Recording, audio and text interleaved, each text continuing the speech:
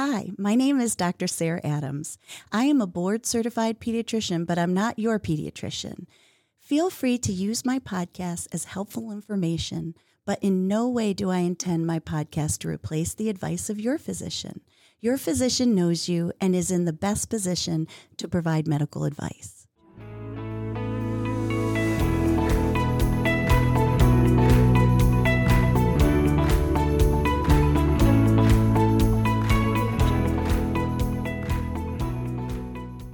Hello, and welcome to Growing Up with Dr. Sarah. Well, this time of year, families are taking vacations. I am looking forward to spring, I can tell you that. But traveling with kids can be challenging. My husband and I used to say that when you travel with children, it's a trip, not a vacation. I want to talk today about some tips to make it happy travels for you and your family. With a little preparation, you can turn your family trip into a vacation. I mean, think about it. A beach vacation with a toddler? Yeah, right. Most parents gawk at the idea of traveling to the grocery store with their toddler, let alone an extended trip away from the comforts of their own home and bed. To travel by plane or car, it's challenging because kids have to be confined for long periods of time. Children are busy and very active by nature, so kind of expecting them to sit still can lead to dysregulation, and I know for a fact that is not fun. So, not to mention the fact that your child may resist napping on the go, get tired and cranky on the verge of a meltdown, and this doesn't bode very well for anyone. And we could insert preteen and teenager here as well. On top of that, you'll have to lug enough gear with you to fill a carload, including a portable high chair, crib, stroller, car seat, their electronics, etc., etc. But don't let these roadblocks get in the way of spending quality family time away. Family getaways are so important for bonding and making memories that will last a lifetime. And they don't have to be memorable for all the wrong reasons. So let's get started and talk about the tips for happy travels with your toddler or child at any age. And rest assured, it will be worth it. So the first thing I tell families to do is to plan ahead. Prep your little one. Flip through photos of the hotel online, as well as any family pictures if you're traveling with relatives. Show and tell them, could be show and tell. Show and tell them where they're going to be sleeping, who they'll meet, what they're going to do during the vacation to eliminate any surprises.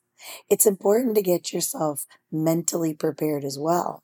You're going to have to make adjustments based on what your child's needs are. For example, if you're driving, you need to set in your mind that you're going to have to make some frequent stops for potty visits, changing diapers, letting your toddler or child burst off some energy. You're not going to be able to drive for hours and hours and hours like you used to. When packing, put essentials in your carry-on bag or make them easily accessible in your car, like diapers, wipes, snacks, of course, and a change of clothes.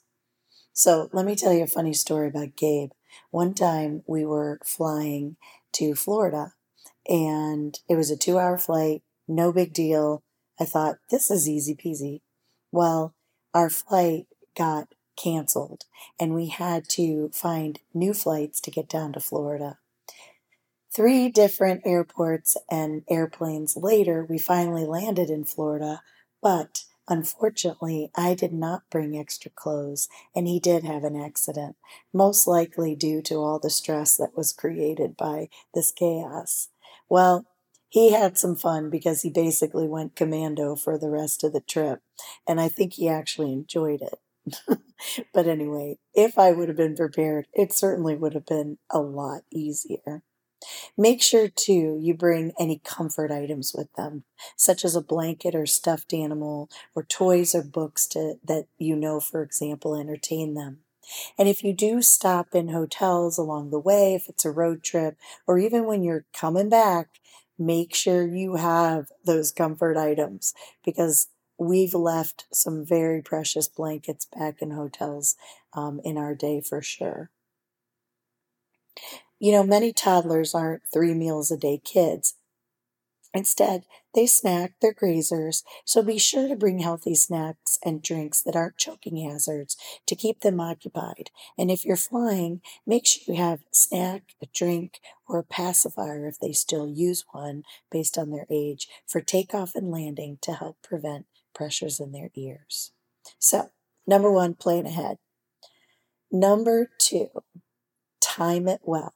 So try to plan your travel days around your child's sleep schedule. So if you're driving, you could take off at her bedtime so that she or he sleeps through the first several hours of your trip. If you're traveling by plane, schedule it during her normal nap schedule, if you can. Toddlers are a product of their routine. If you mess it up, they can get out of control sometimes. So try to maintain their normal routine as much as possible. And I know I keep mentioning toddlers, but honestly, this goes for any age. I wouldn't want to take a tired, cranky child at any age. Make sure that for sure, at least before you're going. So before departure, make sure that your child's schedule, the last few days before you leave, is on point. A lot of times we're running around before we leave for vacation. Honestly, keep that routine. You want them to be well rested before you even leave.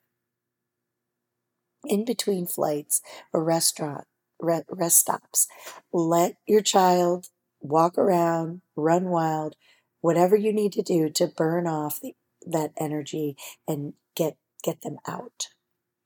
All right, so timing is important. Number 3, recreate the comforts of home. Whether you're at a friend's house or a hotel that you're going to be staying at, create a sleep environment that's as close to home as possible.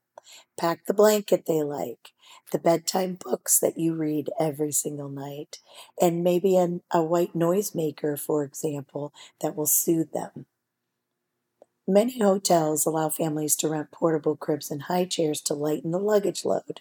Just be sure to ask in advance if these products meet the U.S. Consumer Safety Commission standards and bring along antiseptic wipes to ensure that they're clean.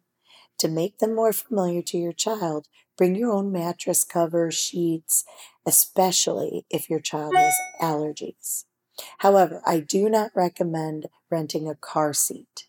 You do not want to get to your destination and realize it's not what you expected. There's so many variables with car seats, and you want to make sure it fits your child and even your stroller if you're going to take the stroller with the car seat. If you're flying, don't check the car seat and or stroller at check-in. Bring it to the gate and gate check it to ensure that it is there when you land and doesn't get lost. If your child has a seat that you can use on the plane, if your child has a seat, you can use their car seat on the plane. These tips count for booster seats as well. You may even want to pack their bike helmet if you think you're going to be going bike riding. And also consider life jackets or other needed flotation devices, goggles, earplugs, etc. So, number 3 was, again, recreate the comforts of home.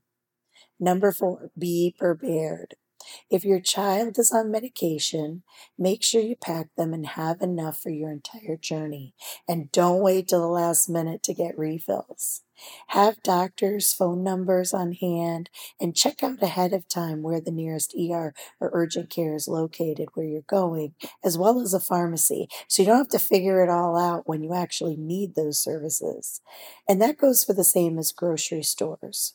I like to make a little first aid kit. I still do this as an adult. And you want to fill it with age-appropriate Tylenol, ibuprofen, over-the-counter hydrocortisone, antibiotic ointment, and Band-Aids. And don't forget the sunscreen and apply often. Bring hats, sun shirts, bug spray that either has no DEET or less than 10% DEET, hand sanitizer, and wipes. If you're going to a park, have a little backpack for each kid with snacks and drinks on hand, just in case you're on a long line. Staying hydrated is so important, especially if you're going to be going on an active vacation or somewhere where it's very warm. And have the right shoes. I also try, when it was my family, to set expectations ahead of time for buying souvenirs. You don't want to find yourself in a situation where you didn't discuss ahead of time what they were going to be allowed to get or not get. You can always be flexible when you get there. But what is that expression? Under promise and over deliver. I think that qualifies when it comes to souvenirs.